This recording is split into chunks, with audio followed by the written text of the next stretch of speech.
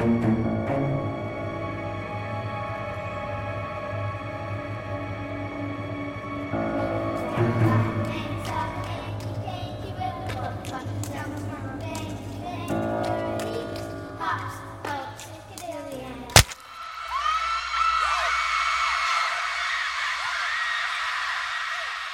back, Dreadfuls. You're listening to another episode of Left for Dread, the horror podcast for everyone from newbies to fanatics. We are not a spoiler-free podcast, so make sure you've seen the movie or movies we're talking about before you listen. I'm one of your hosts, Rye. And I'm your other host, Chris Caligari. Step right up, presenting for the first time, Cesare, the somnambulist, the miraculous Cesare. 23 years old. He has slept for 23 years, continuously, day and night. Right before your eyes, Cesare will awaken from his death-like trance. Cesare, can you hear me? Cesare, I am calling you. I, Chris Caligari, your master, awaken for a moment from your dark night. End scene. Okay, so we're doing... So this is our 100th episode, so we decided to do a movie that came out 100 years ago. So we're doing... We're doing The Cabinet of Dr. Caligari from 1921. It's fucking iconic, and I have... So... Chris and I almost always text each other about movies that we watch for the podcast. And especially if it's a movie that I've seen before that I like or love, I get very nervous if Chris hasn't seen them. I haven't seen this because I'm an uncultured swine. No, you're not uncultured swine. I am going to sound like such a pretentious dickhead during this movie because I didn't go to film school. I want to know. I didn't go to film school, but I was a film major, so I saw this movie like 5 times in 5 different classes. Right, I'm 100% ready to learn all of German expressionist film in less than an hour. And honestly, going into... Well, we're jumping around a little bit. We're talking about The Cabinet of Dr. Caligari. It's a German expressionist film, literally known as... the prime example of German expressionism from 1921. This movie is allegedly considered by many people to be the first horror film and set the tone for everything that came after it. It paved the way for Nosferatu. I think Metropolis is another one. Just yes, all these Metropolis. films. Yeah, all the films. The Man Who Laughs. The Man Who Laughs. Yeah, everything that came after it. So... This is a big one. Like, historically speaking, this is a film that has done a lot for the genre.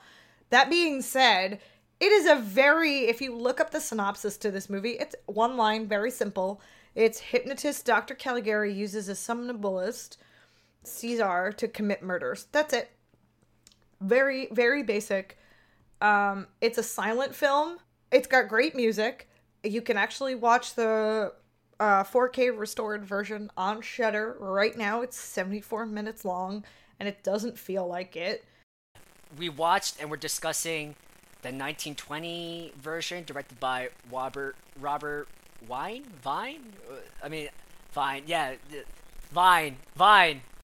Vine, probably. I will also preface this by saying I don't speak German, so I profusely apologize for everything I mispronounce because I'm uncultured swine. I don't speak German. I'm so sorry. No, you are gonna be my sensei for this episode. I'm very excited because you do have a very deep background in film history, and looking back on my background, yeah, I was a film studies major. I love it. No, I want this to be like a deep dive so far into the paint, treatise of like German expressionism and post-war rhetoric and all this other analytical stuff I read up. But I think you are going to be much better at explaining it and expanding upon it. I'm going to try. But so again, Robert Vine, because W's are V's. This was also written by Karl Mayer, Hans Janowitz, starring Werner Klaus, Werner Krauss, Conrad Veidt, which I know because I on Coach of Swine, the visual look of the Joker from The Man Who Laughs was based on Conrad's performance. Friedrich Fehr, Lil Dagover, Heinz V. Twardowski, and Rudolf Ledinger. This movie was released February 26, 1920, and this had a budget of $12,000 and $371. So, what's that accounting for inflation? What, like at least $100,000, $200,000? I mean, it seems like a lot of money back then. It's a lot of money back then, not a lot of money now. Like, that would not be considered low budget, but... So, in case you don't know, a somnambulist is someone who sleepwalks. Very, very simple. Chris and I always make it a habit, not a habit necessarily, but apart from the fact that we just love horror movies, which is, again, how all of this got started, we always end up discussing a lot, like, off the show, and we bring it to the show. We always end up talking about the movies that we're watching. Our next episode is Malignant. You'll hear a lot about our other conversations outside of the podcast that we had, that again, like, we brought to it because, Chris calls them hot takes, but like while we're sitting there talking about it, it's sometimes some of the more interesting opinions that we like bring to the podcast. That being said, when I rewatched, it's been a very long time since I've watched The Cabinet of Dr. Caligari, and I know that we both watched it at the same time quite by accident.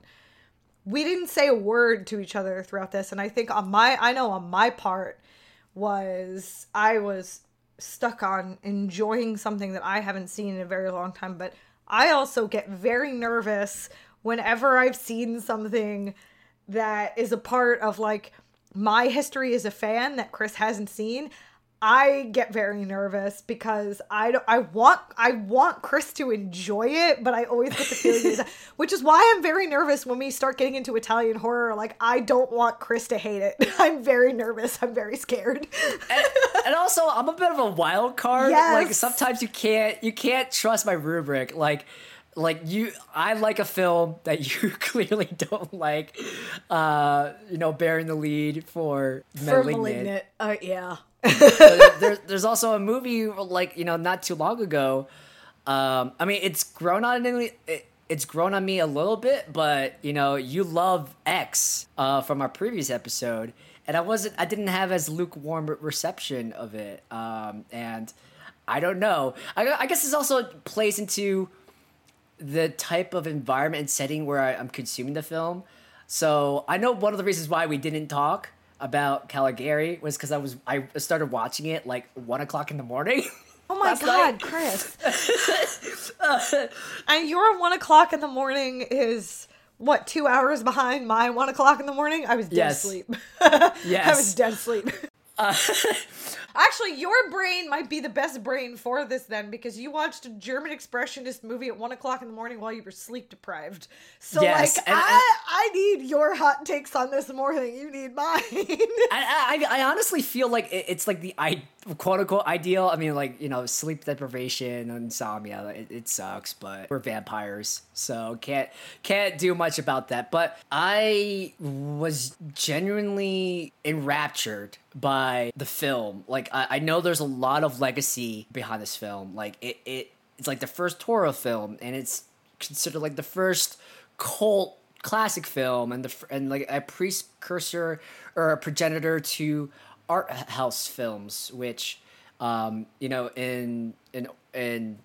horror nowadays, there's a lot more horror now in like the last like 5 to 10 years, or they're taking this more art house, artistic sort of like treating horror seriously as a genre, as a convention kind of movement. And my overall thoughts was, this is quite a visually striking film, and it's a silent film, so it has to bring more power, more pedal to the metal on the visuals. But like, I beyond that, like, I was so enamored because this film speaks to my sensibilities of like this dark, twisted visual style where like the sets are so beautifully crafted and they're so bizarre. They're done like in these weird angles, like almost like non-Euclidean, like nonsensical geometry, and it creates a sense of an unreliable narrator and you questioning reality. At the same time, is also presenting it as a sort of dreamlike, fairy tale-like setting. I was reminded a lot of much more modern movies that are apt to do this, like Tim Burton films, like the set designs of Tim Burton's films, where like things are out of place, but that's not an issue because it's trying to create a specific immersive environment, and it exude a specific type of feeling. And I really got that feeling of like this world is so, the world of Caligari is so strange, is so real, and like it makes you question, like, is this real? Is the narrator crazy, or are they being gaslit, or what's going on? That also plays into the narrative because this story, spoilers, is a framed narrative, so it starts at the beginning to the end, and most of the film is flashback, and that's where you can get like this sort of how accurate is this story, and the fact that most of the movie is a recollection can speak unto the weird shapes and of the shapes and design, and like even how the people act in like this very strange, dreamlike performance, or I guess I'm drawing a blank, and then that which also leads into like the twist ending, which I don't think at this time there's been anything like it, at least on film. I mean, Rai, you can step in and debate me on that. I don't think so. I don't think so. I think that this movie did a lot of things that hadn't been seen before, and I think that that's why it takes the place in history that it does. But again, like, a lot of I've definitely seen the comparison of Tim Burton and German Expressionism and the way he does certain things in his movies, which I love that you were just like, oh yeah, this reminds me of Tim Burton could be considered, like, some of his movies could be considered like a modern equivalent to German Expressionism. I don't think that's an accident. Oddly enough, I never studied that in film class, but that would have been a hell of an interesting class to study all of that. Oh my God. Somebody, if there's a class out there that exists like that, I'd love to take it or just audit it, because just for funsies, because that is an interesting parallel. Most definitely. I think especially with like Edward Scissorhands, you can sort of see those elements, or even Nightmare Before Christmas, you can again see those elements. Yeah, I'm trying to think of what kind of visual cues. Like I'm thinking about like Batman Returns. Like the Penguin looks a lot like Dr. Caligari. Edward Scissorhands, like the inside of the mansion, like they have a lot of similarities to like the winding, curving sets of Caligari, especially when Cesare is like traveling across the rooftops of certain buildings. I'm blanking on what other visual cues, but I can't really narrow it down to like one particular Tim Burton film, but like the general vibe I get is like, this seems very Tim Burton-esque. And I don't know, is there any other directors that's come to mind? Because like obviously Caligari is such a huge impactful film, and like there has to be more than Tim Burton that would be influenced by it. It's impactful not just because of what it did for the genre and for the other directors, like sort of that after it that sort of took note from it, but it's how it's sort of, and this is where I'm going to sound super pretentious, and I'm not. It's just, again, film school. Right, they drilled this shit in your head when you had to like take tests and shit like that. Like what was German Expressionism, and when you watch it in film, like the way my film history teachers made us look at it was through the lens of the culture that you're watching it through. So it wasn't as it relates necessarily to films now.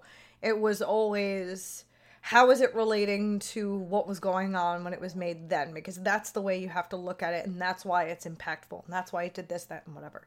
So, like, yes, I totally see the parallels with Tim Burton, and I totally see the parallels with Nosferatu when you watch certain scenes and stuff like that. Metropolis, all of those things, they definitely took from German Expressionism. They definitely took from this, and I get it. Yeah.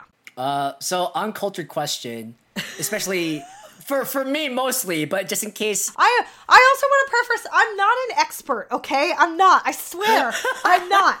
No, you're own it this episode. You're the expert this episode. Especially for me, but for any Dreadfuls who are listening who might not have that background, or maybe they're really new to movies, like what is like the core tenets of German Expressionism? And like tied into that, from what I read, this movie has a lot of themes about like anti-authorianism against like, it was like a reaction to the German state of politics at the time. Yeah. I mean, I've seen this broken down a couple of different ways. A lot of it comes back to the socio-political, to like what was going on both socially and politically in Germany at the time. The biggest thing is that it was like a reaction to German life and Germans after World War One. But going back to your not uncultured question, and again, I'm going to preface, I'm going to say this, like, I should put a disclaimer at the beginning of this episode. I'm not a pretentious dillhole, and I'm not an expert. I had to write a lot of papers on this movie because it was in literally every single one of my film studies classes. Well, right. What's that? Is that a dissertation on the wall? I see. Oh. No, stop it. Oh my God, no. I did not write a dissertation. First of all, okay, real talk. My last year of college, you basically had to write a like 20 some odd page paper on, and my teacher lets pick whatever you want. So I wrote a paper on the homoeroticism of vampire movies. Oh shit, yo. I want to read that. Please send it over to me. That was my paper. Can we do a whole episode about that now? And like, yeah, I need it. If I find my paper again, I did not write a dissertation on the Cabinet of Dr. Caligari. I wrote on the homoeroticism of vampires. Amazing. So that was my final paper, and I was really fucking proud of it too. I'm sure, like, I'm sure you talked about Anne Rice and Lestat. I did. I definitely brought it around to Neil Jordan, and because we had also watched The Crying Game, and there was I did a whole thing. Okay, I love that paper. You know, we're a bit late. We missed World Dracula Day. We did, but we are absolutely going to cover the TV need to do show. This now. No, we're gonna cover the TV show because I'm stoked that it's coming out. Anyway, to Chris's question, like key elements of German Expressionism and things like that. So basically, German Expressionism was an early 20th century art movement in Germany, and it was meant to emphasize what the artist was feeling like internally or by replicating their own reality. And this is characterized by heavy atmosphere, very long like shadow effects, which is why everything looks very like dark and bold and exaggerated. Everything was more artificial sets, and this is all over Cabinet of Dr. Caligari. Artificial sets with realistic details, but with these like long brushstrokes and details that sort of sit in your mind but also simultaneously stir emotion, camera and light that are set in weird and unexpected angles that sort of give you this different perspective that you wouldn't think work, but do. It's simplified shapes, but again, everything with those big brushstrokes or gestural marks that sort of are your key components. And it's all over the set for Dr. Caligari. All over it. It's on the door hinge. You can see where they painted over the door of the trailer to sort of over exaggerate the length and the height of the door, and to create the shadows, to even in the makeup that these people have on their faces, everything is big eyes and over exaggerated, but it sort of has the opposite, like the Tim Burton effect. So when you want to make your eye, and this is just like, this is a general like makeup tip, when you want to make your eyes look bigger, that's why they put white eyeliner like in your waterline or underneath. It makes your eyes look bigger, gives you that big doll like appearance. But when you want to make your eyes look smaller, you put dark colors all around it. So Caesar is part of the reason why he stirs such a frightening image, is because everything around him is so dark, but when he stares directly into the camera, there is something very off-putting about that. And there was something very off-putting about Germany's situation at the time and how everyone was feeling about everything. So you're meant to feel uneasy and sort of confused by all of this, because that was part of it. That's a wonderful explanation. I definitely felt and that experienced what you were saying during the viewing. I will say I wasn't as scared or intimidated by Cesar, but Dr. Caligari, though, like, his actor and his makeup job was like, he is legitimately unsettling. And that's also accented way more at the end of the movie, where he's like normal. He's like we see that in the twist ending, spoilers, that the director was actually sane all along, and like in terms of the makeup job, you don't see like these crazy like circles on the back under his eye. It doesn't look as manic. It looks like fairly clean cut, and that Francis has been the crazy guy the entire source of the movie. So that, and it's like, oh, okay, but you like just Caligari for the most of the film, played by Werner Krauss. Just the way he emotes, and like the way that like I guess you have to. Well, I guess it's a byproduct of both like the film school they're from, but also it's a silent film, so emoting on camera is way more important. And just anytime Caligari was on the scene and just a close up on his face, and it is just deeply unsettling in the greatest way possible. Oh yeah. I mean, I should also point out, we are specifically talking about German Expressionism in film. Film is not the only place it exists. It exists in art, photography, dance, literature, poetry, literally anything that you can think of, it exists in. But we are literally only talking about its relevance as it relates to Caligari, meaning on film. So I'm not intentionally leaving anything out, but this isn't like a class or we're not in history class right now. We're only talking about it as it pertains to film, because we are, at the end of the day, we're still a horror movie podcast. So we're talking about it as it like relates to all of that. Now, if you send it to our Patreon and you want an actual history class by Ryan about German Expressionism and how it ties to pulp and horror films, then go on over to patreon.com /Left4Dead. We don't actually have it yet. We don't do that. We don't have that yet. Chris, don't tell us to do that. don't tease the dreadfuls. No, don't do it. But so essentially the goal of all of this was to sort of manipulate the audience and manipulate the feelings that you're feeling the way that they're expressed. So mainly post World War I, people were sort of in this state of fear, despair, constant turmoil, and they were sort of upended and confused by what effects that World War I was going to have on them. So a lot of people, like most artists do, they use their medium to express how they're feeling.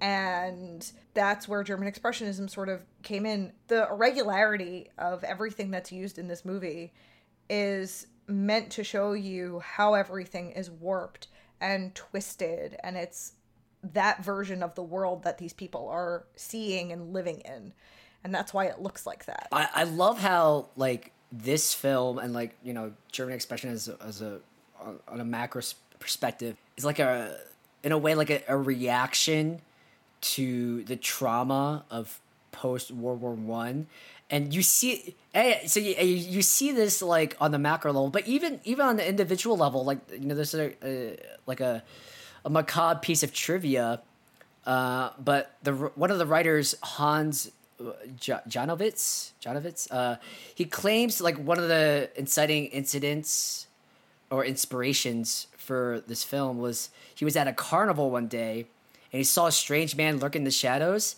and he saw like a strange man like enter the bushes or the forest with some young lady, and he never saw her again. And then the next day he heard that the girl was brutally murdered there at the carnival. He went to the funeral and saw the same man lurking around. Now there wasn't any proof that this guy was the murderer, but he claims to see this lady go off with this strange man, and like the strange man was like the last person seen with her. But that kind of feeds into the idea of, or it was one of the inspiring stories that conceived the film, which I found really interesting. Is like there's both trauma at the individual and the like societal macro level. Oh yeah, I've seen this movie sort of broken down into a couple of different ways. The biggest one I think you've already mentioned, which was that it is deeply rooted into the nature of authority as this like overpowering and domineering thing. But the other thing, and like apart from, you know, comparing and contrasting being sane to insane, and because it's told from the perspective of a patient, the other side of this is you can also see it through using the doctor from Dr. Caligari as representing high society of Germany and the government during World War One, versus Caesar, who is supposed to represent the common man, aka like the soldier who was hypnotized by what the government was feeding them and conditioned to kill other people by going to war. So it all sort of like it connects with one another, but you know, the only real way to see how this was focused on and welcomed would be to go back to 1920s Germany and like go watch it with the people who had just experienced all this. And like, we can't do that. We can sort of see it through the lens of history, but we're also American. So like, we couldn't possibly, we can on paper, we can understand it, but I don't think we can emotionally connect with this as much as the people did as much as the German people did when this came out. Yeah. And I think that brings a whole other level to this that I could never get into for a multitude of reasons. But that's what also makes it so fucking great. Yeah, exactly. Like, I felt the same way. Like, I knew going to this film that I was just reading like some preliminary notes before starting up the film, just to like be cognizant of what I should be looking out for, and you know, again, like anti-authoritarianism, anti-military, anti-war, all like this residual trauma of a country torn apart and ruled in a way by like tyranny and war, and like the oppression of the common man under these such massive oppressive forces.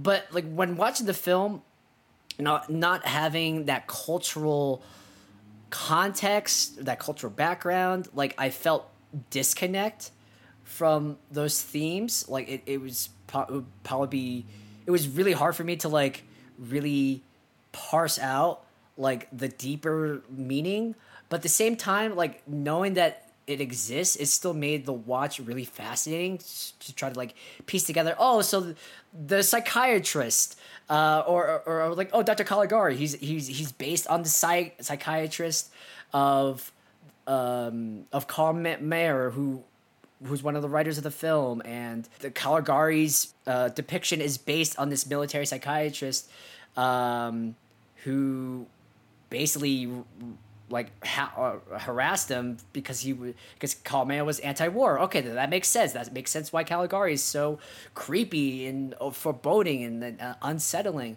And it didn't not having that cultural language, that vocabulary, it didn't take it away. It just made me more intrigued and more curious about, how it all came together. Because this movie is like over 100 years old, and it is a time capsule to a specific time, place in history and society and politics. Oh yeah, and think about the fact that this thing was made 100 years ago, and we can still talk about it, and you can still see the effects that it has had on horror films and film history in general. I mean, I know you mentioned Tim Burton because it is, first of all, the most visually perfect parallel to German Expressionism. But I did actually find, since you mentioned it and nothing else was coming to mind, I did look it up. And one of the other things that have been said to sort of compare to that is Batman. I think you were right. It was Batman Returns, Edward Scissorhands, Dark City, The Crow. The Crow. Yeah, you're right. You're totally right. The Golem from 1927. Like, all of these things were influenced and sort of used German Expressionism as inspiration to, achieve the things that they did. So there's a reason why we can still talk about it. Now, we can't necessarily relate to, I think there is the basic aspects of it, I think that we can relate to, in the sense that it was done as a response to what the people were living through. They had this duality and this dichotomy that they were trying to parse through, and whether it was as simple as being good or bad, being sane or insane, and then taking it a step further to being dead or alive, or awake or asleep if you're being portrayed as Caesar, or the light and the dark of the shadows, or the lighting, or everything like that. It's all about your perception of the reality that is around you, and about twisting it, and how there are two sides of it, because I'm sure the German people didn't appreciate World War One, and I say appreciate, they were devastated by it, but on the other hand, I'm sure the German government, got something out of it. Just like our government, when you watch us go to war with another country, countries suffer the after effects of all of this, and you're left with your people are left to sort of pick up the pieces of their lives and try to figure out how to function. But your government is already moving on to the next thing. So think about how in that respect, we can sort of understand what they're showing you on screen, but the emotion behind it, I mean, maybe now because of all the shit that we have going on, but as a film student, I couldn't really emotionally relate to it on that level, but I could empathize with it. Yeah, I'm curious because, from what you're talking about with your film school experience with this, you were looking at this from the context or from the perspective of what the German people, the German society would view this as. I'm curious, whether on this rewatch or previous ones, was there, when watching this film, is there some sort of take back was there some sort of takeaway from a different school of thought? What are we? Are we postmodernism or postmodernism? I don't know. I think we're still in postmodernism. I don't know. Yeah, I don't know. But is there is something a modern take or modern philosophy entrenched in let's say American society, because we're both American, that you take away, that you found that resonated you with this film? I think the thing that still resonates even more so now than when I watched it in class, is the duality of everything and the effects of, like I just said, being a citizen versus the government, essentially. And how the biggest thing was how all of this challenges authority and the power that the authority, whatever it is, whether it's cops, the government, what have you. You want to talk about being able to sort of relate to the fear that authority has over you. We touch a little bit on this in Malignant for a different reason, but women's bodily autonomy is in trouble right now. That right there, that I can, watching it now with everything with that going on, I totally understand that. And that strikes a nerve. That hits with me. But when I was watching this in class, I was watching it more clinically than that. There was no, I'll be honest, I wasn't like emotionally charged by any of it. I was wowed by it. Because again, I was watching it I say clinical because I was watching it through a lens of history. And I was in a classroom. I had one teacher that would stop it and this I think was in my avant-garde film class. Ooh, avant-garde film class. Holy shit, let's go. I watch a lot of weird fucking movies, all right? And there's one that I will tell you about off the podcast that I hope no one ever has to watch ever again because it was not fun.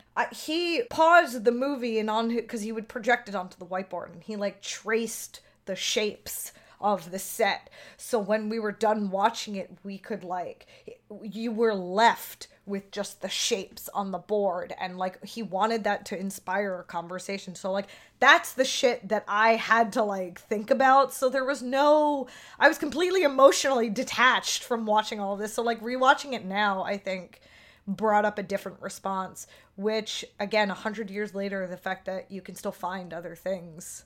It's art, baby. It's art. I wasn't going to say that. You said that. Yeah. But that's why I think it's still such a powerhouse of a movie. And, you know, I've had people say that they don't like watching foreign horror because they don't like to read subtitles. I hate that. Read subtitles, damn you. I got news for you, man. You wouldn't be able to sit through this movie then because it's silent. You have to watch it. Otherwise, you're going to miss everything. You're missing out on so much. I also want to say that in a 74-minute movie, this was a movie in 6 acts, which I love. That's how they broke it down. It's very good. It paces. Like each act was like 15 to 20 minutes. Which, oddly enough, we never touched on the fact that it was a 6-act structure because that never fucking occurred to us. We just talked about everything else. Yeah, I mean, but it like structures and organizes the movie pretty well, and like acts 1 and 6, you know, are like the framing devices, and like the majority of the film that takes place. It gives you a minute to sit there and process your thoughts and process what you just watched before moving on to something else, because it sits on the title card for like a hot minute before it switches. And most of the acts end on a cliffhanger, like a mini cliffhanger. It's like, oh, okay, it builds suspense and tension. I love it. And can I just say how, like, obviously this movie is beautiful, but I love the title cards and the weird trippy green hand drawn quality. Yeah, the hand drawn backgrounds and like the jagged green text for all the dialogue, and like, it's so cool. It's why it's such a statement. Do you know anything about No, I don't know. I don't know shit about title cards. I just assumed that the writing was over exaggerated, just like everything else, because that was just the assumption I made. Again, like there are things that we never talked about, and there are things that we talked way too much about. And the shapes and the lighting of the set was I remember was the biggest part of all of our conversations. I think I remember one person mentioned that the writing mimicked it, but I remember the teacher acknowledged it, said it was a good point, and moved on. I'm happy we revisited this though, because like I said, it had been a minute. I know what it's symbolizing for 1920s Germany. The fact that there are things that I can look at and go, well, fuck, I wish someone would make a horror movie that's not The Handmaid's Tale, even though we've already had that. But that's as close as we're going to get right now, I think, to what's going on. Yeah. Yeah, I'm curious, so this movie, it's 102 years old. It's still amazing. And, they're still teaching it in film class. Yeah, I hope they're still covering this in class. When I went to college, so you took history, there was film studies, then there was film history, part 1 and 2. I took an avant-garde class, but then there were classes that were focused on certain aspects of cinema that were isolated to one country. So there was Asian cinema, there was Middle Eastern, there was Germany, and then there was French. And I could not get into Germany. Darn. because that class was full. And I can promise you that they probably covered this movie again. Instead, I took Middle Eastern cinema, which was a totally different animal that I don't remember really anything about. There's this one movie that I remember every now and again, but I can't remember the name of it, which makes me mad. So that's the kind of... So, yes. So I've said this before. Like, we looked at it very clinically. We looked at it in terms of, like, film history. And then in other classes, it was, how would you translate this if you were doing it? And, you know, like, film this and, like, recreate this shit and whatever. You know, like... no one really got emotional with any of this the way you could now. Do you think the writers and the directors knew at the time what they're making? Or they were just like, we just want to express our feelings? I think it was made purely as a reaction to how they were feeling. I think that they were like, we need to get this out. And honestly... fucking respect. Respect to, you know, the fact that someone had the balls to pick this up. Because, like, obviously, the distribution company knew what this was supposed to be. So, you know, imagine if it never got picked up. We never would have had this. Which means I don't think Nosferatu gets made. I don't think Metropolis gets made. Entire generation, entire school film, just poof. Gone. And then you don't get to see... I'm sure we would have seen it through art, but it's when you stand in a museum or you stand staring at a piece of artwork, yes, it can resonate with you. Sometimes it's a little bit harder to revisit a painting. With this, you can, like, revisit that pain and revisit all that fear and that turmoil that was clearly going on because it was captured on film. And I think it's a different quality. And I think that's fucking incredible. That's why I love movies. Yeah, exactly. And we have to give it a shout out because, like, I think with this version, like, there were certain parts that were destroyed that had to be restored or recovered. And, like, I know for the longest while there were no copies of the original script. By now, I know there's a script that's publicly available or was made available, but I also appreciate that, you know, this is a preservation of history that, you know, can be immortalized. Because, like, now I watched it on a streaming platform, and I'm sure this movie's out in, like, a billion formats, like DVD, Blu-ray, Laserdisc, VHS. So at the beginning of the version on Shudder, they tell you how they pieced the film back together. And I thought one of us was going to bring this up, so I took a picture of it. The 4K restoration was created by the Friedrich Wilhelm Murnau Stiftung in Wiesbaden from the original camera negative held at the Bundesarchiv Film Archive in Berlin. The first reel of the camera negative is missing and was completed from different prints. Jump cuts and missing frames in 67 shots were completed by different prints. A German distribution print is not existing. Basis for the colors were 2 nitrate prints from Latin America, which represent the earliest surviving prints. They are today at the Film Museum Dusseldorf and the Cineteca de Bologna. I don't speak Spanish either. The inner titles were resumed from the flash titles in the camera negative and a 16mm print from 1935 from the Deutsche Kinematik Museum for Film. Okay, that's all German. I can't read that. The digital restoration was carried out by that's in Italian. I can't read that either. By an Italian film conservation and restoration in Bologna.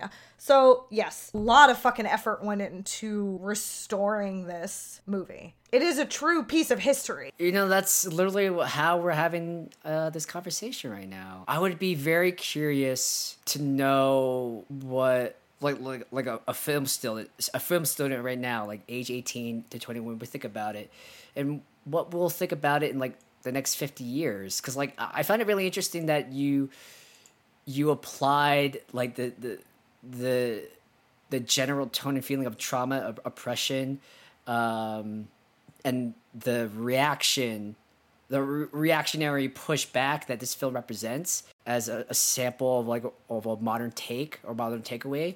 You could say the same thing about, like, the spread of information, you know, or the spread of misinformation, even misinformation. Yeah, like the unreliable narration, the altered sense of perception of what is real and what is true and what is not true, and not the actual objective quote unquote reality that we can perceive, and then you have these oppressive forces. You have like vested actors, COVID deniers. yeah, exactly. You have like these vested interest groups, lobbyists, corporations, incels. Yeah, like all those who are like create a cacophony of voices that just distort reality. And like, you know, like fake news is a thing because misinformation's been going on for so long, and it's so easy for a tool like the internet to like just to be abused like that. Yeah, to take something and completely snowball it, to tap into the insecurity and fear that people feel but don't necessarily want validated. They take that and they validate it with misinformation, and there you have turmoil internally. And we have that going on now. We've had that going on for the past 2 years, and it's been magnified a lot in the past, I'll say even 5 years. And it's scary to watch. Yeah. I don't know if I necessarily, because we're living in it right now, I don't necessarily know if I want to watch someone's visual response to it, because that's too fucking real. But I'm sure it was too real to 1920s Germany, and yet this resonated so well with people. I'm assuming. I don't actually know the answer to that. Hashtag too real. Like I'm thinking about it right now. Like just the fact about like, you know, Caesar, the representing the common man who's a sleepwalker, completely not in control of himself. Yeah, is a puppet to a madman. Mm-hmm. Think about how they used to, even going back as far as the Uncle Sam wants you posters. Think about how that they framed all of that. And I'm not saying there are people that are like that today, but like the idea of being a tool or being a puppet for somebody else and being told what to do, how to act, how to be, like all of that. That is all seen in Caesar, and it's such a powerful image. It's so good. Wait, when you think about it in like our modern the information age, like you have people who are blind followers, or people who don't use critical reasoning or analysis to make their form opinions. They just follow whatever the biggest voice there is in the room, or they follow the rest of the crowd, and then, yeah, I think that's like the most resonant thing I take away from this from a modern perspective, is how the truth or what was that crazy term? Like some news anchor, he would say, "We're not lying. It's like alternative facts," or like some. And it's like, oh no, that's bad. And like I'm getting a lot of that from this movie. It's damaging. And again, you know, the idea that this was a response to the challenge of authority and the power that it has over you, we can absolutely relate to that right now. Yeah, gosh. And I think it's why this movie is still relevant and still effective, just in a different way. And I think, I'm not saying that you have to appreciate this movie to appreciate what you have now, but watching that and knowing that there are parts of it that still hold relevance to what we're dealing with now, it's kind of saddening in a way, because it means that things have changed, obviously, since the 1920s. But the fact that there is still a duality amongst people in terms of the fear of authority, and the fact that we are still struggling with what's real and what's not. Have we advanced as a society in 100 years? I guess not. We haven't really, no. Think about it, though. We just talked about all this other stuff that has happened in the past 5 years that would show that we have not changed that part of us. And that is scary. I did not mean for this to be a political horror. Right, but it is, though. It is the true horror of like human nature. I mean, I did not want this to be a political thing. I knew that this was going to happen when you talk about a movie like this, but that is the fucking reality that we are dealing with right now.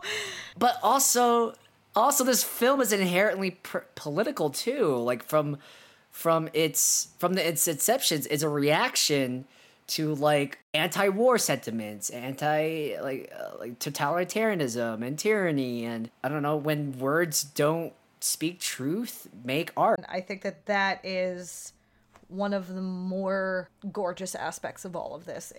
It's why we're still talking about it. It's why I hope that this movie is still being shown in any film history class, in any film class. Talk about it through as many lenses as you possibly can, because I think that there is a lot to be learned and talked about, especially now. Like, I wish I could say that we've moved past all of that. We haven't, and the fact that it still holds that kind of power of resonance over a modern audience. I don't think a 1920s German director ever thought that it would have that kind of power, which is interesting, again, because it was made as a response to, like, anti-authority. The fact that this film has, like, that much power over an audience, I think is also is an interesting duality of the movie itself. It's powerful. Powerful stuff. Hashtag too real. This got really deep. That's the, again, did not intend for it to turn out to be that kind of episode, but that's what this is. And I think that that's why it's important to sort of look back at these older movies, because there's a reason why they still stand out. And it's not just about the content. It's not always just about the content. It's about, the background of everything. Not every episode we do is going to be like this. I promise. It's just this movie. Yeah, this movie has a lot of weight. I think it's a nice change of pace. I mean, like, we recorded another episode. You'll find out after this episode. But Malignant was special. Kind of trashed on it for like an hour. So for episode 100, we decided to do something different. Clearly, yeah. This episode, we're putting on our thinking caps and our glasses. I like it. But any last thoughts and your official rating? I will forever and always give this movie a 5 out of 5, an 8 out of 8 of 10, no matter what your scale is, because of how much it stands out just in history and how much it has impacted me now as an adult versus the way I looked at it in college. Like, this gave me a chance to think about how I watched it in college, which I haven't done in... I'm not going to say how long it's been since I've graduated college, but it's been a bit. 10 years! Shut up, Chris! But it's been a while. Yeah. It's been a while, and it gave me like not like a gift, but it gave me another opportunity to look at this again after not having touched it for a very long time. So I'm very pleased with this. So I give this like 5 out of 5 Caesars, because I can't say enough. I can't trash this movie. I can't. Mm-hmm. Yeah, I agree. I'll give it 5 out of 5 cabinets. It's just Which, by the way, can we, just on a light note, just to have some like levity in the situation, can we talk about how his quote unquote cabinet is actually a coffin? Yeah, it's just a coffin. As a coffin that serves as a bench and a coffee table and one of those sleeping pods. So, I agree. Like, this being the first time I've seen this movie, it's very visually striking. While I don't have like the vocabulary or like the context, I found it very interesting I felt like I was back in liberal arts college, just watching a film and like analyzing it and like knowing somewhat of what the film was about before going in. It was even though it was like 1 o'clock in the morning when I was watching it, it was like an engaging experience. Just like, oh, okay, so I think that this means this means that, and I'm making connections, and it was just a very enjoyable experience. Keep in mind, everything that I brought to the table for this episode was basic, bare minimum. Like, everything was on the surface. I'm not. The audience doesn't know that. But if this is something that like piqued your interest and you're like, well, I want to dive into this more, go right the fuck ahead. I don't want to give... First of all, we'd be here for 3 hours if I gave you all the answers. But also, this, like, scratch that itch in your brain then, and, like, go look up some artwork from German Expressionism. Some of the other artists that have taken inspiration from that movement. I don't purposely do the bare minimum, but I purposely only did the surface level of everything. A, because I'm not a film history teacher, but B, because you should feel driven to, like, go find out more and, like, go do an in-depth reading, go fall down that rabbit hole, and then go rewatch the movie and then see how much of a difference it makes to you. I just, you know. You know what, Dreffels? You should audit an avant-garde film history class. My avant-garde film history teacher was an interesting man. But I actually want to ask you a question. Seeing this today, would you recommend this to a modern movie viewer, and would you tell them anything? Like, would you give them any context, or would you do it, or would you tell them to do what you did, which is basically go in blind? I guess it, okay, I guess, like, the average layperson or someone in our friend group? Both. The answer for each. So as I think of this, I'm thinking of Nick Cage and his latest film, The Massive Unbearable Weight of Talent. And spoilers, you haven't seen it yet, but, like, I haven't seen it yet, so I'm not going to listen to this part. Oh, you're not going to listen to this part. Okay, the only thing I'll say is Nick Cage, in character, has very strong opinions about the cabinet of Dr. Caligari. Holy shit! Are you kidding? Yeah, I'm not kidding. Like, it's the movie. Okay, this is becoming a Nick Cage podcast. Hi, welcome to Uncaged with Chris and Ryan, the official Nick Cage podcast, coming to you. That's gonna be our spinoff on Patreon. Yes, please. Is just only Nick Cage movies. Can we do that? Anyway, so I would do it for you. Yes. But, like, so the movie is both a lampooning and a celebration of both his Nick Cage's, like, just undisputable place in cinema, and it creates this incredible sandbox, and it's so meta on so many levels, and you see the Nick Cage of this film is someone who feels like he's in the desert, like he's struggling creatively, and he's no longer the star of the 90s with, like, Face Off and Con Air and National Treasures. Like, sorry, you're forgetting about Moonstruck, which happened long before. Yeah, exactly. And Vampire's Kiss from the 70s. Thank you very much. Chef Kiss, yes.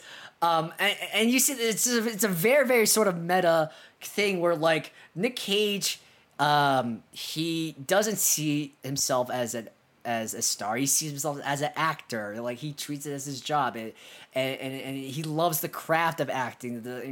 It's like a meta in cinema reasoning why it's like lampooning the fact that he's doing so many art house films like Pig and Wally's Wonderland and Mandy and Call Out of Space. Yeah, it's like, I haven't watched Pig yet, but it's on Hulu, and I got Hulu for $1 because of World Streaming Day. So thank you. And it's also like the movie is also an introspective relationship story between two men who just love cinema and just love movies, and so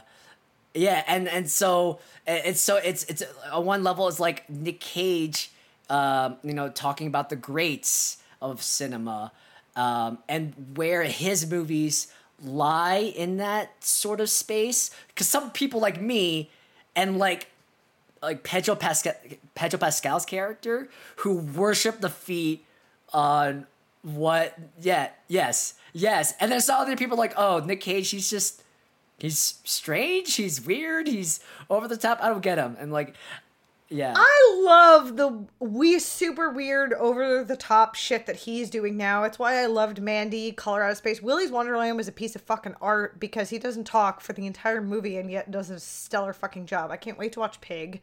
Even I showed Tom the trailer for Pig. Anybody who has heard me mention my husband before is notorious for not liking horror movies. And while Pig is not a horror movie, I showed him the trailer and he goes, I think I could watch that, and you should have seen how fast my head whipped around. Oh my god, copyright TM. We have Tom as our first guest on our Nick Cage podcast. Let's go!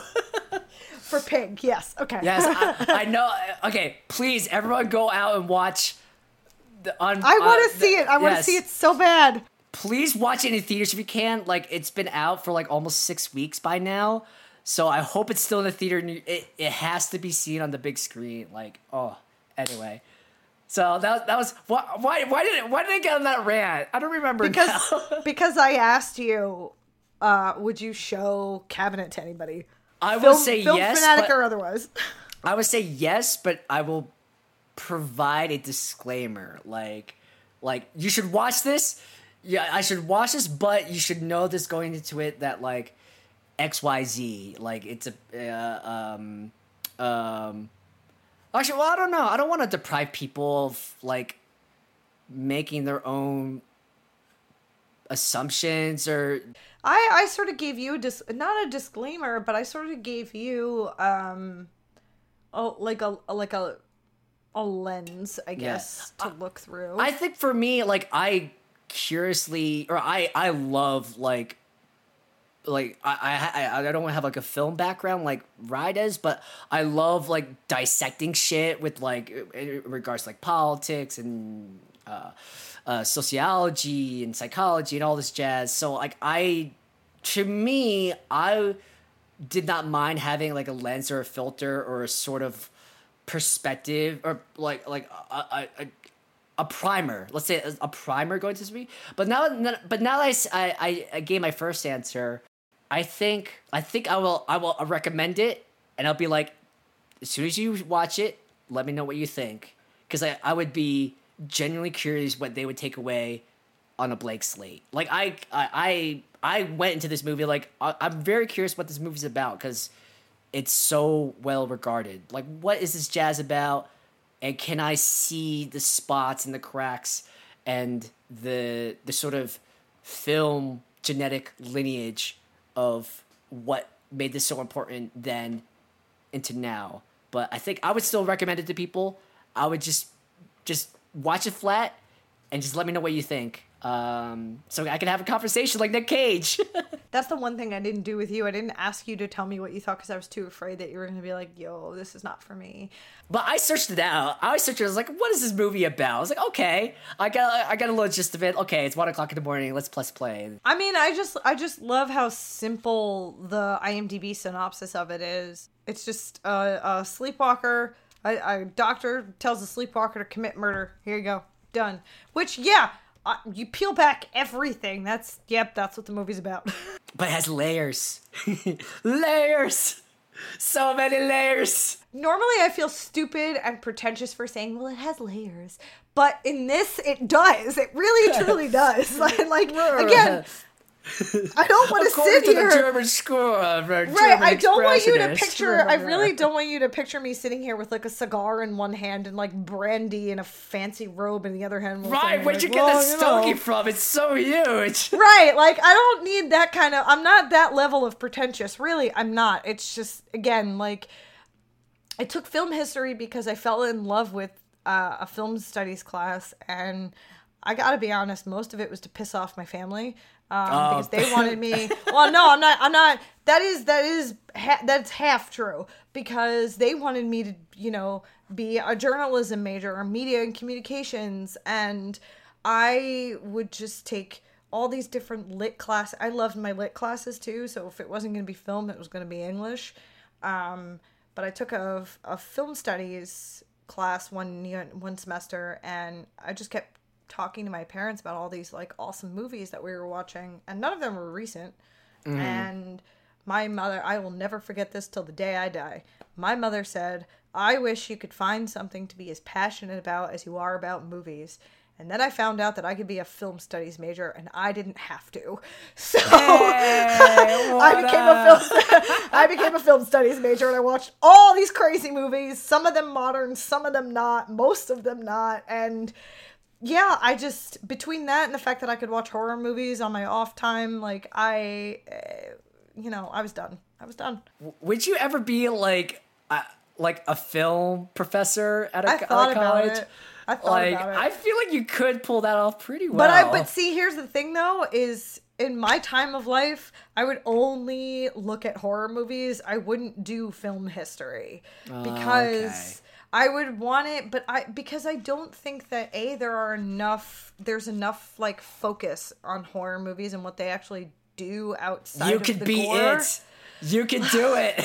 Outside of the gore and all of that, I don't know. Which is why I really like Eli Roth's History of Horror. Again, the only issue with that is that it is a cis white male who is narrating the whole thing.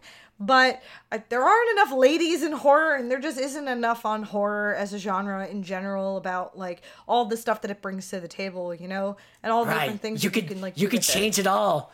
You could do it. I'm not going back to school in my 30s to like go be a film teacher. But yes, I did think about it. You're right. You're right. That's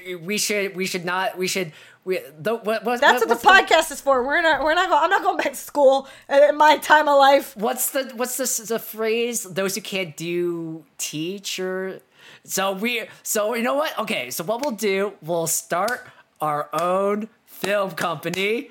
I know Amber's listening. Don't fucking tempt fate, Amber, Chris. I would love that. If you're listening, we need to get Rye, and we need to get some seed monies. We'll do a heist, and then we'll start our own company. Chris, if we do this, we have to move to LA. Like, we can't do this from where we are. I'm close, quote unquote. I don't mind moving to LA. We'll live in a warehouse. And it will be our home / our studio / our office. It'll be awesome. It'll keep the cost down, and then we can get Nick Cage to do a reading.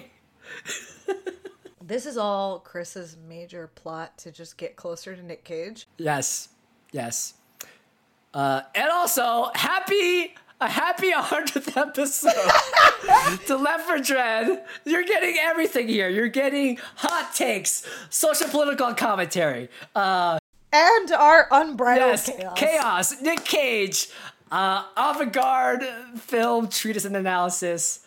Thank you so much for listening to 100 episodes. Thank you for being here for 100 episodes. Holy fuck. On that note, thank you for listening to a 100th episode of Left 4 Dead. Our amazing new cover art is by Liz Van Hootie. Our intro and outro music is from Pandemic Sound. Please don't forget to rate, review, and subscribe. Everything helps. You can listen to us on Apple Podcasts, Stitcher, SoundCloud, Spotify every other Friday. You can follow us on Twitter and Instagram at Left 4 Dead Pod. You can find us on Facebook. You can check us out on our website at leftfordead.com.